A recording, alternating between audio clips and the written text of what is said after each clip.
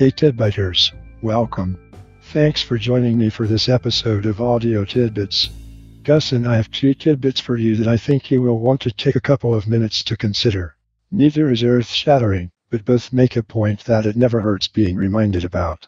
We flipped and Gus won the chance to go first. Of course, after we each have had our turn, we include a tune from Kevin that we think you will enjoy.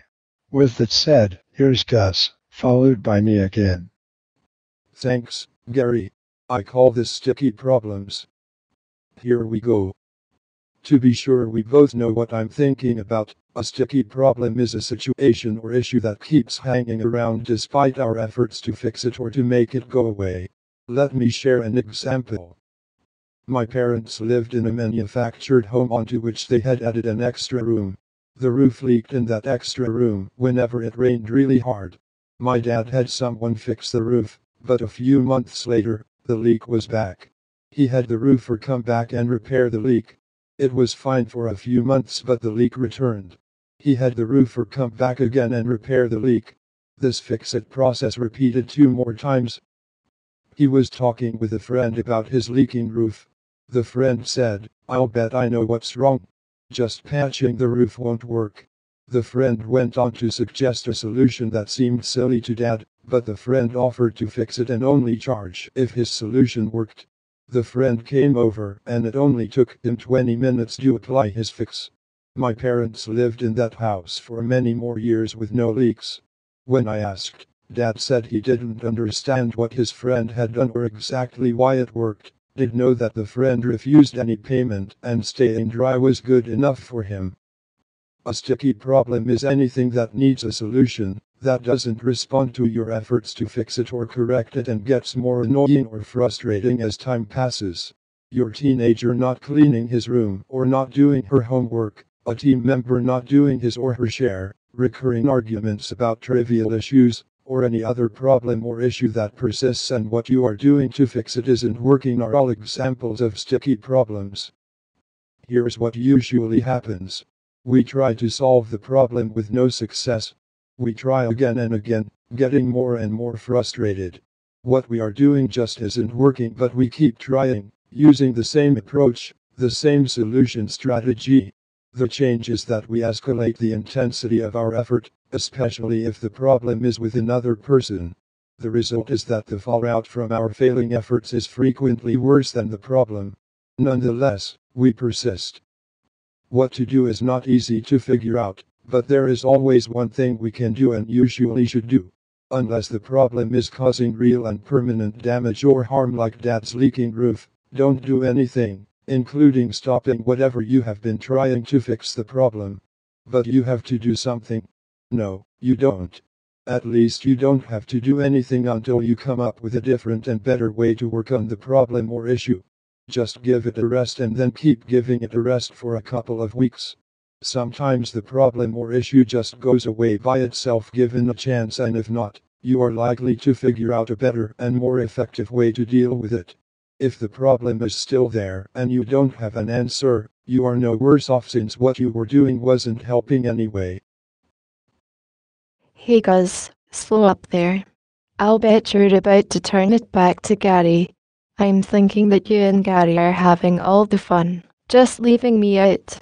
Just kidding. Even so, I'm hopping in here to take a turn. I call my little thought, Kid Spice. Hey there, Heather. I didn't know you were even here and don't think Gary did either. Please do hop in. It's always a treat to hear from you. Just hop away. Here you go. Thanks. What if I were to tell you that your location within 1 meter was being tracked while you are at work, or perhaps while you are at most any public location? What if I further told you that there was no way for you to opt out of being tracked? Finally, what if I told you that you were being tracked for your safety and for the safety of everyone around you? In addition, I offered no evidence to support the notion that this tracking actually made you or anyone else safer. Would you think the tracking was a good idea and something that you would welcome? I doubt that you would, and neither would I. As objectionable as such tracking would be for us, It is real and in place for many American children in our schools.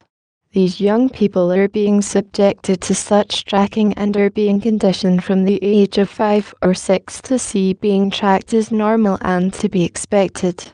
For those children, the notion of personal privacy is being undermined and the idea of cameras and other technology being used to know where they are at all times is being normalized.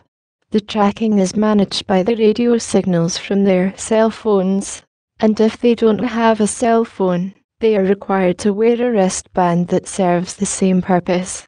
Cameras supplement the radio signals. You don't think anything like this is happening in schools in your community. You may be right, but then again, you may be wrong. The practice is present in many schools today and the number is increasing. My only point is this. Unless you think that you're being tracked with records of where you are and where you have been along with how long you were there is perfectly acceptable, subjecting children to the kids' spies is not acceptable either. That's it. Thanks Gus for letting me hop in. That makes it your turn, Gary, my friend. Thanks, Heather. I'm glad you hopped in. You've served up some tasty food for thought. I haven't given this a title or anything, but I do think it's a thought worth thinking. Please give it a few minutes to see if you agree. Okay, here we go. Most people have become convinced that vanity is a bad quality to have. In fact, it may actually be a cardinal vice which makes it more than bad. It's terrible. If one explores this negative pronouncement in more depth though, it ain't necessarily so. For example, Lord Chesterfield said, to this principle of vanity, which philosophers call a mean one, and which I do not, I owe a great part of the figure which I have made in life. There you go. Chesterfield thought vanity was one of the keys to his success. It may be that vanity is little more than one of those things that is just going around. If so, even you may have a little yourself.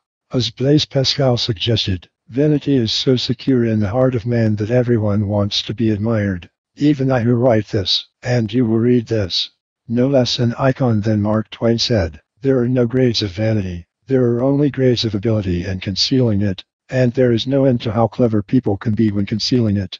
To illustrate, Louis Kronenberger suggested this strategy, nothing so soothes our vanity as a display of greater vanity in others. It makes us vain, in fact, of our modesty. So if you are uncomfortable with vanity, substitute modesty about being not so vain as some people you know. Just be sure to cleverly conceal it. François de la Rochefoucauld is another one of the folks who got it. What makes the vanity of others insupportable is that it wounds our own. Benjamin Franklin got it too. Most people dislike vanity in others, whatever share they have of it themselves. But I give it fair quarter, wherever I meet with it, being persuaded that it is often productive of good to the possessor, and to others who are within his sphere of action, and therefore, in many cases, it would not be altogether absurd if a man were to thank God for his vanity among the other comforts of life. Antonio Portia also understood, although he did slip in ridiculous, probably as a minor concession to the vanity police. Without this ridiculous vanity that takes the form of self-display, and is part of everything and everyone, we would see nothing, and nothing would exist. Fortunately, there is a much better approach. You can simply reconceptualize. What folks refer to in you as vanity isn't vanity at all. Rather, it's merely a reflection of your positive self-perception. It's what the psychologists call a good self-image. If someone accuses you of vanity, just smile and say, I'm not a giant or a meek little lamb. I am me, that's who I am. I'm taller than a cat and shorter than a tree. I'm the very best me you'll ever see. I like to laugh, I like to smile. I like to daydream once in a while. I'm extra special but I'm still just me. I'm the very best me I know how to be. I always try to do my best. I'm good at a lot of things and getting better at the rest. Here's the truth for everyone to see. It's totally terrific being me. I could tell you more stuff about who I am. I like spaghetti and strawberry jam. Here at last is the most spectacular part. I'm extra special because I'm so smart. Now you know, so there you go. As promised, here's some real enjoyment from Kevin to take us out.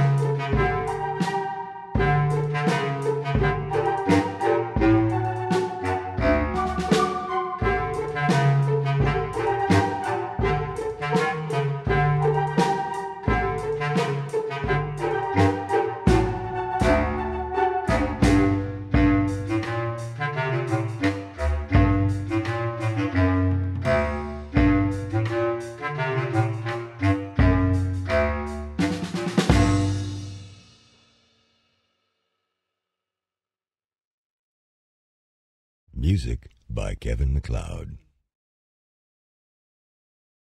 Thanks for spending some time with us. We'll be back soon. For now though, be well, do well, and take a minute to do something nice for someone. They will appreciate it, and you will feel better for having done it.